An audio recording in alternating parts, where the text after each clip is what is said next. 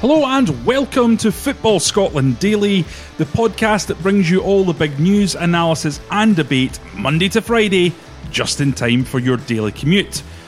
I'm Johnny McFarlane and joining me today is the doyen of Daz. That's the second time I've called you that. I'm probably going to do it forevermore. Jules Boyle. Alrighty. On the pod today, we're going to look ahead to Hearts against Celtic in the William Hill Scottish Cup final. Looks like it's going to be another wonderful occasion, and we will drill down into the detail of how both sides are shaping up. We're also going to look at comments made by Richard Gough on how he has been mentoring Nikola Katic at the heart of Rangers' defence. So, Jules, Scottish Cup final. First of all, before we get started, I think for many people who love Scottish football like we do, there is a romance associated with this tournament that leads right back to your childhood. What's the earliest memory you have of this tournament? Surely you remember big cup finals back when you were a kid. Do you want me to go first? I'll go first. Go first. My first memory was of the 1991 Cup final, Motherwell against Dundee United. I only started to get into football in about 1989, 1990, and the matches before that didn't really make an impression on me. But that incredible game, as a complete neutral, because Dundee United and Motherwell mean nothing to me in terms of a sort of fan support. The game was a 4-3 classic. It went from end to end. I think Dundee United scored first, Motherwell equalised. Maybe it was the other way around, but it was an incredibly exciting game. There was a young Phil O'Donnell orchestrating things for Motherwell. And I think Ali Maxwell broke his ribs, and every save that he made, it was like, there was just a sense that he was playing through the pain barrier in an incredible way. And it just, the memories of that tournament and that game in particular remain so vivid with me. It's always been the romance of the Scottish Cup. Whenever I think about that game, it takes me almost back to that point as a 10-year-old, 11-year-old kid watching that game and being captivated by it. What about yourself? Yeah, the one that sticks out for me most, it isn't one of my first ones, because that was years and years before, is probably the centenary year, which was 88. 16 years old that year. Centenary year for, what's this, Arbroath? For Dundee United? I think it was Celtic, was it? Right, okay, I think it was. I heard that one before. Yes, that one. That was obviously a huge game. There was a lot of pressure on that, kind of similar in a way to tomorrow for the team, I think, but in a different way. Obviously, Celtic hadn't had the best of years running up to that point. That was a massive game. Obviously, Ian McAvenny, who was an absolute stellar player at the time. What do you mean they hadn't had the best of years? They'd won the league. And they're running up to it. Yeah, they won the league up there, but the years before it wasn't like yes. It wasn't those days, but it was doom. You know, you had old generations telling you about the Lions and, you know, the Quality Street kids, which I remember, you know, as a small child. A lot of success, and then all of a sudden there wasn't a lot of success. You know, Aberdeen did it. You know, wasn't the best of times. That's the thing, because Dundee United were a very good side at that point. Even still, the remnants of Jim McLean's best era was still kicking about. Yeah. Yep. So you're talking about people like Neri and Malpass, presumably, were still heavily involved in that team. Yep, still the bones of that team, and still were a very good side. So there's absolutely no formalities there whatsoever. So I don't think any Celtic fan was walking in, even with the league going, you know, this is on, this is happening. But you know, it got over the line. They played a great game of football, but it was more about the occasion and the event and what it meant as well. It wasn't just a Scottish Cup, and as you say, the glamour's there, and it's always that thing. It's the end of the season. No matter what's happened, you know, you can get a team like Hearts that haven't done great this season. They're in the Scottish Cup. There's something might happen. If you've done well, you want to cap it off with that, and if you've won the league and you're in the Scottish Cup and you lose it, it puts a wee bit of dampener on the achievement of the league. So you've got this massive weight on it. You know what I mean? And 1988 for Celtic to do that, it really capped it off, and it was like a magical, you know, folk say a lot of times a magic to the club and that sort of thing. Centenary year, being able to do that meant the absolute world to a lot of folks. So yeah, and of course, not only were Dundee United good in that centenary year, but Rangers were in the middle of the Souness, well, not in the middle, but at the start of the Souness era. Rangers had won the previous league, so it was a big comeback for Celtic, because Rangers had people like Terry Butcher and Chris Woods at the club at that time, and were spending big money. Right, well, we're going to move on to this cup final that is tomorrow. We're going to bring this right back into the present day, Jules. You'll be delighted to hear. You're struggling a little bit with those remember wins. Don't ask me about memory. We look at the results between these two sides this season, and Hearts started things off in August with quite a memorable 1-0 win. Kyle Lafferty scoring the winner with a terrific volley, the kind of bit of skill that he's not really shown since he went to Rangers, but that secured them the move in the first place.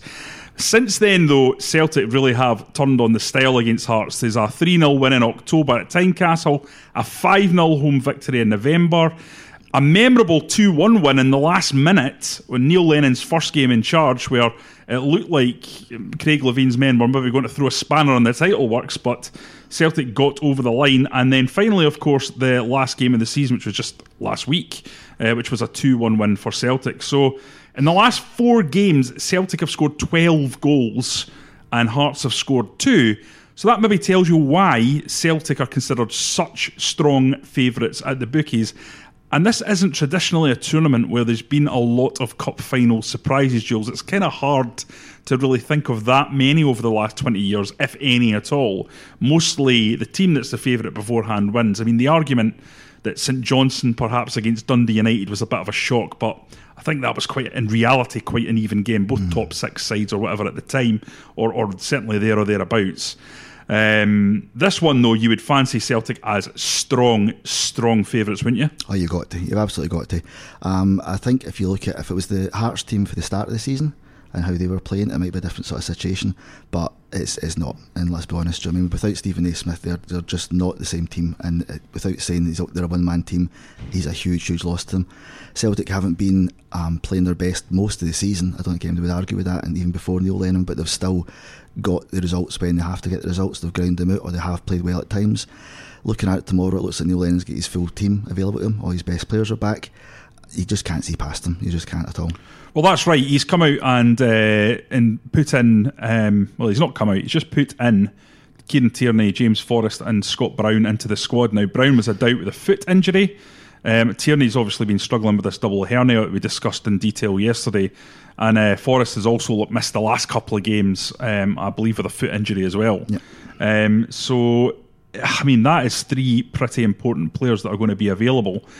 And I suppose in a game where Celtic's arguably biggest problem will be their own mental state, you know, like if they get themselves into a tizzy about the fact there's a potential treble, and they're potentially creating history, that actually might be more difficult than the objective Hearts put in front of them based on those last 4 games. Now, of course, it's football. Anything can happen in a one-off environment. But you would think that Tierney, Forrest and Brown, guys that have been over the course so many times, having them available will be a big boon to Neil Lennon from that sort of psychological element of the game's point of view. I definitely think so. I think their presence and their experience will settle the team. They will want this. They'll know what it means. They know what they need to do. And the rest of the team will play off that. And also as well, if they're there, it's not somebody else that's in who's not as experienced or not as talented or not got the mentality, who could be, you know, letting balls go or not doing what they're meant to do. You've got these guys that know it and they'll get on with it, and that'll be a huge bonus to them, I think. In terms of Neil Lennon, where does this game leave him? Because it seems to me, outsider looking in, that Celtic fans aren't that chuffed about the idea of him taking over. Now, do you think that could change tomorrow in the euphoria of a treble win? Do you think it will soften that social media sentiment that we've seen so often in the last few weeks? Or do you think Lennon's time's maybe come and gone? It's a tricky one. I think if he loses it, it's a formality. That's that gone, so we can ignore that completely. If he wins it, I think it's one of those things where he's expected to win it. He was left with this team that have done all this great stuff, and he was expected just to get it over the line and do it. I think there'll be a bit more goodwill if he achieves that, and obviously, there's no guarantee that he's going to. I mean, it could have went completely pear-shaped months ago with the league and the cup, and obviously he's done well to do it, so if he does it, he deserves the credit for it. I think it will soften some people a little bit, but at the same time, I don't think it will make much difference either way. People either want him there or they don't, and that's changed over since he came in. I've seen a lot of folk who were initially saying, yep, definitely, and kind of coming over the other end of it because the football's not been great. I don't think it's going to make much difference to his chances. I think either Celtic have decided that they're keeping him, or they've got someone in the pipeline, and it's going to be either or, and it doesn't matter if he wins it or not. And that's someone in the pipeline, if you believe the Glasgow rumour mill, and if you look at the bookies' odds, could be David Moyes. Now, we don't know. It's gossip, it's innuendo, it's dramatically falling odds at the bookies. Now, that could happen in a number of ways, but does seem to me that it's across a number of bookies. So it's not like one of these ones where it's Paddy Power, someone's chucked a tenner on Jose Mourinho and he's fallen down the list. Or I suppose Jose Mourinho's a bad example given his link to Celtic, but you know what I mean. Pep Guardiola, someone sticks a tenner on and it immediately means he goes from 100 to 1 to 15 to 1 and all of a sudden everyone people goes mental. There seems to be more substance to this Davy Moyes thing from the point of view that he's an ex-Celtic player, he's out of work, he's had a few disappointing spells, which makes him more gettable, I would suppose, for Celtic, whereas maybe 5 years ago he would be a name that would just be too successful. What's your natural reaction to the idea that Davy Moyes could come in? Would that be a good Celtic manager? I don't think so at all. I think that would be a disastrous manager in quite a lot of respects for Celtic. I think it would be really disastrous. Yeah, in a lot of ways. What makes you think he'd be disastrous? Okay, well, for a start, if you look at Brendan Rodgers coming in, that's like a thoroughbred racehorse coming in. It's this big level prestige manager coming in with all this sort of ideas and changing things, getting all this success.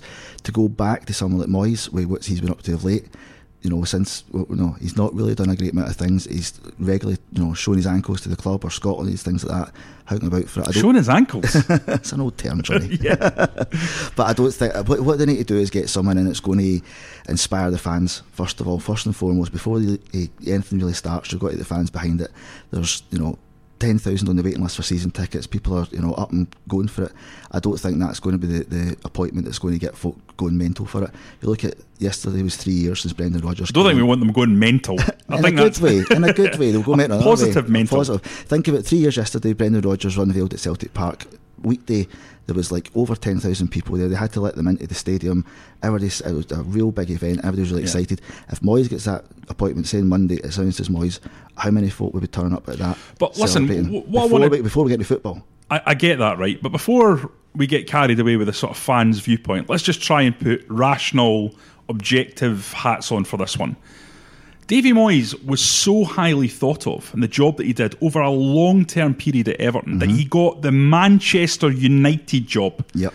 So at some point, David Moyes reached a higher scale in the hierarchy of football management than even Brendan Rodgers. He did. Has he just lost that?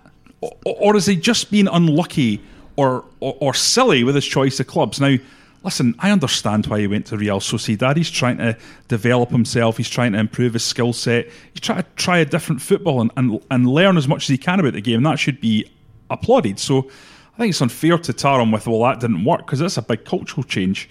So let's forget about that.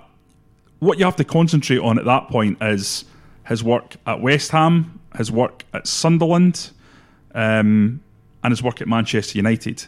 Now, replacing Fergie was always going to be a nightmare. And listen, Jose Mourinho, I think, is maybe the second best manager in world football, even now.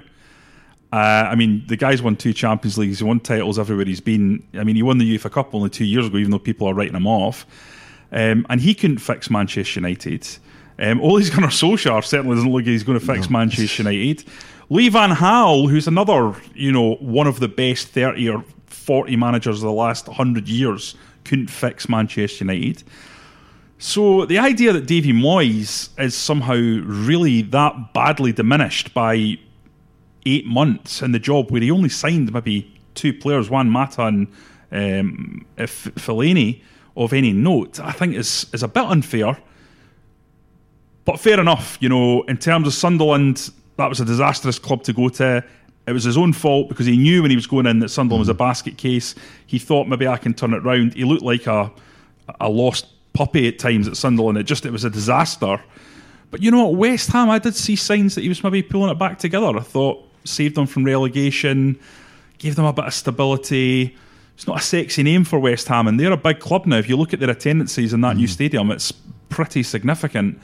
But actually, you know what? He stabilised that club and maybe doesn't get quite the credit he deserves. But what he needs now, I think, he needs to do what Brendan Rodgers did, which is why I think he'll look at Celtic and think, this could work for me. Oh, he will. But listen, I think it's a little bit unfair the way he's been characterised. And the way you've characterised him, Jules. Yeah, it kind of reminds me, Joe, is it Gil for The Simpsons? The used car salesman who's always seeming in another job, it's never going right for him. It seems he's that kind of guy like that. So you're not convinced by my arguments? Your arguments are valid. they're undoubtedly valid. I just think the job that he's got is so crucial. It's not just like coming into another team and try to do better with it or anything like that.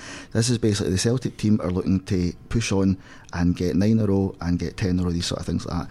Now, it's not the be all and end all, of course it isn't, do you know what I mean? But it is a job that cannot go wrong. There's no room for mistakes. There's no room for someone to retrain or relearn or build himself up or any of these sort of things like that. It can't be done. There's no, as you say, there's no second chances. There's no second chances. If this goes south, it would be just disastrous, absolute disastrous for a lot of people, and a lot of other people would laugh till the day they died that it had been so badly managed. And that is not the time where you gamble with someone like Davy Moyes, who's not been on the best of it, and not been in a great point in his career for quite some time. To come back into that, it's too much a gamble. Maybe in like 3 years' time, and things were different, maybe. We could have wasted a lot of air on this because, of course, this isn't anything substantial or substantiated. This is just simply the bookies and what the fans are talking about. So it may be nonsense. So we'll move on and we'll talk a little bit about Hearts. Craig Levein has named Peter Haring, Ikpeazu and Djoum in his squad. These guys are all really important members of that Hearts team, big physical units. To me, having watched Hearts a few times this season, they look excellent at set pieces. I think they've scored more goals from set pieces than any other club in the league. Yeah. But I would worry if I was a Hearts fan about the stability of the team in terms of, on a transitional point of view, if teams are breaking on them. I'd worry about Hearts from the point of view of passing the ball around and keeping the ball for long stretches against Celtic, especially if Celtic lock on with a sort of high press. Don't think Hearts have the ability to play around that. So Craig Levein, probably the strategy is going to be to hit it long, play direct, get in their faces, and try and hit Ikpeazu. Yeah, 100%. Do Celtic have the players to deal with Ikpeazu? Adjer at the back, Boyata at the back, Jozo at the back. Yeah. Which of those two do you think will play, and do you think they'll be able to handle Ikpeazu? I think it'll be Ajer and Jozo at the back, and I think they will. I definitely think they will. Ikpeazu, I'm not going to. He's a decent player. He's a big unit, as you say. He's a target man. He's not that efficient in front of goal for open play. You watch him play. I've watched quite a lot of Hearts games this season. I've seen quite a lot recently, especially. As you say, they're a set piece team. All their goals, come from set pieces, and that sounds great. They've got more set pieces than anyone else, but again, look at what they get without the set pieces. Very, very little. You watch them play and they struggle and they huff and puff and then they get a set piece and it's a different one every time. They obviously work on it. And they've got tall players. Yeah, I mean, Haring's really good in the air. Ikpeazu's a big unit. Yeah. They've got Christophe Berra back there, Suter. They've got a lot of players to hit that are over 6 foot. Yeah, totally. They've got a giant team and a lot of targets, and that's stood them in good stead up to this point. And obviously they've not been in a particularly great run recently as well. But that's kind of all they've got. Do you know what I mean? They don't have a lot of other things. What they have been good at, and they've done it with Celtic, and it's not worked amazingly at certain points, obviously, this season, but the thing with Celtic, this team, if you don't give them time in the ball, if you get up in their faces, you get physical with them, don't let them pass, that kind of seems to really scupper Celtic quite a lot. And that's the way I think they're going to be doing it. Do you know what I mean? And it's a lot of Levein's style anyway. So if they do that, try not to let them play. And they've got the big strong players to deal with it and do that, but it's just, is that enough? Are they going to be able to cope with it? I don't think they will. I think anybody that's been watching Scottish football knows that Craig Levein's a decent manager and capable of pulling off a result. We saw that incredible 4-0 game at Tynecastle where Brendan Rodgers finally lost the Invincibles tag, I think after 73 games or whatever it was. And as you say, that was the strategy. Get right up on top of them, let them have the ball, until you get to a point where it goes to one of the players that can hurt you, like Scott Brown, lock on, get in his face, get in the player that he passes the ball to his face, put them under severe pressure, and they'll struggle to pass it around that. The thing about it is, though, have Hearts really shown that kind of form in the last, say, 6 months? They haven't looked like that side that went the first 6 games of the season without dropping a single point. I went to Tynecastle for the first game that they actually dropped points. I'm probably a bit of a hoodoo for them. I see, whenever I go to Tynecastle, they either lose or draw. But they'd won the first 6 games. They went against Livingston, I think it was going to be 7, and they drew 0-0. One thing I thought about that day was that, people were saying it wasn't a great result for Hearts, but actually I could tell Livingston were going to be a good team, and I thought actually, you know, it was one of those ones. Hearts missed a penalty, so they could have won on another day. But it was quite obvious from speaking to fans and people at the stadium, people in the club, that Hearts didn't have a really, really good depth of quality. They had a good first 11, but if you went down, it was going to be a struggle, despite, as Michael Stewart has said quite a few times, they have signed a lot of players, and they do have a lot of players in the squad. But what they don't have is, if Ikpeazu isn't performing, isn't playing, then who do you play? Who do you play in this position? There's not a replacement for Uche Ikpeazu. There's not really a replacement for what Stephen Naismith gives you. Yeah. They don't have that depth in their squad to get away with that kind of thing. So that's why I think Hearts have struggled. They've got a good first 11. If they keep that first 11 playing every game, they'll be absolutely fine. They'll do well. They'll probably be the third best team in Scotland. But they've had such bad luck. Ikpeazu out for 4 months. Christoph Berra, I think, was out for 5 months.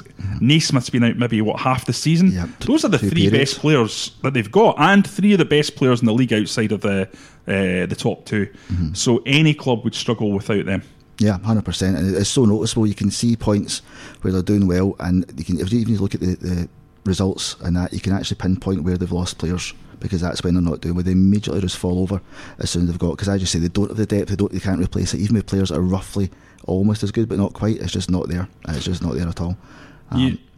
Yeah, I mean, one of the things that seems to be a developing story at Tynecastle is the relationship between some of the fans and Craig Levein. And I thought Anne Budge was interesting today.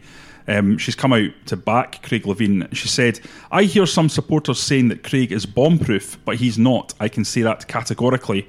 I've been in business a long time and nobody is bomb-proof. This has been a very topsy-turvy season. Are we heading in the right direction? I genuinely believe so. As long as I feel that's the case, then I'll back our plan and I'll back the people who are working incredibly hard to deliver it." Let me say something else. If Craig thought things weren't really going well, if Craig thought things were going really badly and he was part of the issue, he'd be the first to say, this isn't working. Now, does this mean I'm not prepared to deal with it if it's not working? No, it doesn't. I mean, so Anne Budge pretty much saying there that she would not accept poor performance from Craig Levein if she didn't think they were going in the right direction, but she also thinks that if it wasn't working, Craig would be the first person to come and tell her. They seem to have an incredibly strong relationship, and I think it's easy for Hearts fans who get a bit frustrated with the Levein style, and I can completely understand that, because it's not my style of football that I would want to see. But I think Hearts have got really good foundations at that club, to use the pun, and they've built something, and that relationship between chairman and manager, talk to anyone in football and they'll say it over and over again, that is the most important relationship. And I think here Anne Budge is showing that Craig Levein has never probably had it so good. Yeah, I think so. I think you kind of have to wonder what Craig Levein would have to do to get her to decide to give him the bullet. I mean, you can see what she said there. He's not going anywhere. And obviously, as we've said, they've struggled with injuries and things like that this season, but they've not had the best of seasons, but they're still in the Scottish Cup final. They've got to this point. Well, the season is defined now by one game. Yep. The whole season will be looked upon in the history books as either a success or a failure dependent on this one game. Because the narrative will be clearly, if they win the Cup, we've had our ups and downs, but injuries, but we won the Cup. We won the Cup, yeah. If they don't win the Cup, it'll be Craig Levein's brought in 14 or 15 players and it's been entirely inconsistent and the football's been garbage. Yeah. There's not going to be any room for manoeuvre on this, is there? It's either or. I mean, it is literally either or, and it's quite an extreme either or. Because if they win that Cup, it'll be against all the odds, it'll be smashing the bookies, and it'll be an absolute massive result, and get Craig Levein's first ever Cup. Let's point that one out as well. That's a huge deal. But they're playing against, they're so not the favourites. It's not true. You've got to look ahead, the chances are it is going to be the latter. It's going to be the disastrous season where they brought in all these players that wasn't good enough and the football has been garbage. But I would give Craig Levein another chance, another season to get it right. I think Hearts are lucky to have Craig Levein. He is a very, very good manager at this level, and he's been doing it for many years now. He took over from Ian Cathro. It didn't work for Ian when he was at Hearts. I think Ian would be the first to say that himself, for a number of reasons. But Craig Levein took over things hadn't been working out, and he had to re-establish and reinvigorate that squad with new signings and change it, because Ian wanted to play a certain style of football, and there was a bit of a hodgepodge. Some players could play that and some players couldn't, but Craig, I think, is more direct in his approach and wanted to bring in players that would fit to that. So that first season, although they finished sixth, I think that was a reasonable outcome for Hearts. I know they'd spent a bit of money, but given where they were when he took over, I think that could only be seen as a success. This season you would have expected Hearts, given the investment, to push on. But they haven't got worse. I think they're a little bit better off in the table. Certainly, they're no worse off. They're no worse off from what I can recall. And they've got to this Scottish Cup final, so I'd say it's marginal improvement. But for me, with the amount of bad luck that they've had with injury, that would sway me towards giving them another shot. And fair enough. Listen, if next season it's the same, the football's the same, the results are as inconsistent, then I think Anne Budge will have to make serious decisions towards the end of next season, because Hearts, for me, they are in the top four biggest clubs in Scotland, so they should be in that top four, all things being equal. And certainly I think budget wise, because of the money that's been pumped in by the foundation, they are maybe third biggest club in Scotland in terms of that. And if you go to Gorgie, that the fans will give you that expectation, because there's a lot of pressure in Edinburgh. There's a lot of people who back the club and are putting money into the club, and they want to see a return. So yeah. I think that's fair enough. Yeah, I think if you look at, as you said, if you look at the money that's been pumped in and look at their, no better off than they were last season with injuries, stuff. But that's where that money should be going. It should be getting players that can cope with that, give depth in the squad, and it's not. But the thing about that, and where I think that argument falls down, is, see if you put your money to a Stephen Naismith, there's no way you can recover from an injury to Stephen Naismith if you're a Hearts. Yeah. Because you've pushed the boat out to get a guy is better than what you have. He's absolutely. Going to win the games. Yep. And he's better than what anyone else has outside Celtic and Rangers in that position. And if you lose him, you're paying those wages still, you don't have him, and you can't replace him. So I think that's a really difficult one for people to be too hard on Craig Levein about, because fair's fair. He's done well to get a player of that standing in the club, and when he's injured, there's very little you can do. But I'm going to move this on now before we run out of time, Jules, because we've gone on a lot longer than I was expecting, and quickly touch on some comments about Nikola Katic that have been made by Richard Gough, who appears to have been taking on a mentorship role with the young Croat. Now, I have just turned on the website here, and for some reason I'm getting some sound, so I do apologise about that, folks. So I've turned that off now. But the comments that have been made suggest that Richard Gough spoke to Nikola Katic about the time when he was left out at Villarreal at the start of the season. Katic had been great in those initial European games and certainly the early games in the league, and then dropped out for the Europa League tie in Spain for Joe Worrell, who Gerrard had taken on. And here's what Richard Gough said. He said, I came back for the Villarreal game and travelled with the team, and I was very surprised not to see him play there. He'd been playing with Connor Goldson and had been a major part of the team. The two of them did really well. I had a chat with him and told him to keep training well, don't drop your head and don't go in a sulk. I knew how he'd been feeling because he was playing very well and he wasn't in the team. He never played for about 2 months and I thought that was quite unusual. He is raw, definitely raw, but he's still young and started the season really well. And he goes on to say in a bit of detail about the relationship and how the relationship developed with texts and conversations. And he speaks about how he's guided on with a few bits of insight. He said, I spoke to him about small things like when the position have time on the ball, you can't hold a high line. Just wee things that I look at. You can't try and squeeze up, you have to drop off. I said when I was his age, I used to do that as well. I wanted to smash people and get into them up high. But as I got older, I realised that if I sat back, I can squeeze whenever I want. We had a good chat about a lot of things, and I was happy for him to get back in the team. Now, listen, it's probably, manna from heaven for Rangers fans to read about Richard Gough, probably the best centre-half in certainly Rangers for the last 40-odd years. But in terms of Katic, he has been really impressive whenever he's played, Jules. And I suppose what the question I wanted to ask you was, is this Gerrard's biggest mistake for the season? That he brought in Joe Worrall, a player that he, I think, had to play based on their agreement with Nottingham Forest. He said, look, we're going to play this lad. And brought him in when Katic had been doing very well and formed a terrific partnership with Goldson. And for me, Jules, they never convinced in the way Goldson and Katic did together. Worrall had his good games, and I actually think Worrall's a better player than Katic. I do. 22-year-old kid, I think in 4 or 5 years' time, he'll be comfortably playing in the Premiership. He's got the lot. But in terms of Katic, I think him and Goldson are better than the sum of their parts and formed a better, more cohesive partnership. I think you saw that again in the game against Celtic Ibrox, where Katic was absolutely outstanding defending corners, because, you know, as we talked about previously, Joseph Simunovic had scored a couple of goals and is really deadly in the air, and Katic really dealt with him very, very well in that game. Something Richard Gough points out in this piece. Do you think that was a big mistake by Gerrard? I think definitely. I think you look at it. You look at, as you say, you look at the partnership that he had there with Goldson, and they just looked in that sort of way that their centre halves, like, they understood what each other was doing, they understood each other where the other one's going to be.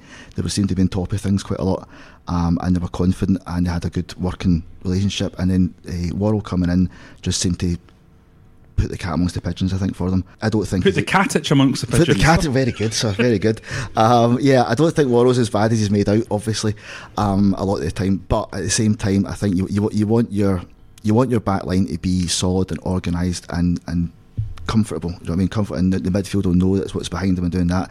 I think they had that when they had Katic and Goldson in there, and it's... You know, and whether you're right, whether, you know, they obviously had to play and whatever, but there was a point they could have done a lot better with that in there, and that stability as well. And I think he's proved that again, and it should have been left like that. And it's a bit of a weird one, because it was, you know, clearly not as efficient or good as it was before. Yeah, I have to agree. And obviously, I think Katic has done enough to be the first choice for Rangers going into next season alongside Connor Goldson. I don't think Rangers need to go out and sign a first choice centre back. I think they need to look at someone who's a bit like Gareth McAuley, someone who can come in, who's not going to be necessarily demanding first team minutes, somebody with a bit of experience who can come in when required, when there's injury, but maybe someone who's looking to play 20-25 games as opposed to 50 games a season. Anyway, that's going to be all from us. We've run over time. Brevity is normally the word here. Indeed. But no, not today. We'll be back on Monday, just in time to make your daily work commute that little bit more bearable. You can get more from us at the Football Scotland website or on our social media channels on Facebook and Twitter at football_Scot. To ask a question or to make a comment to us individually, you can give me pelters on at Johnny R. McFarlane, and you can give Jules pelters on Captain_Howdy. Until Monday, thanks for listening.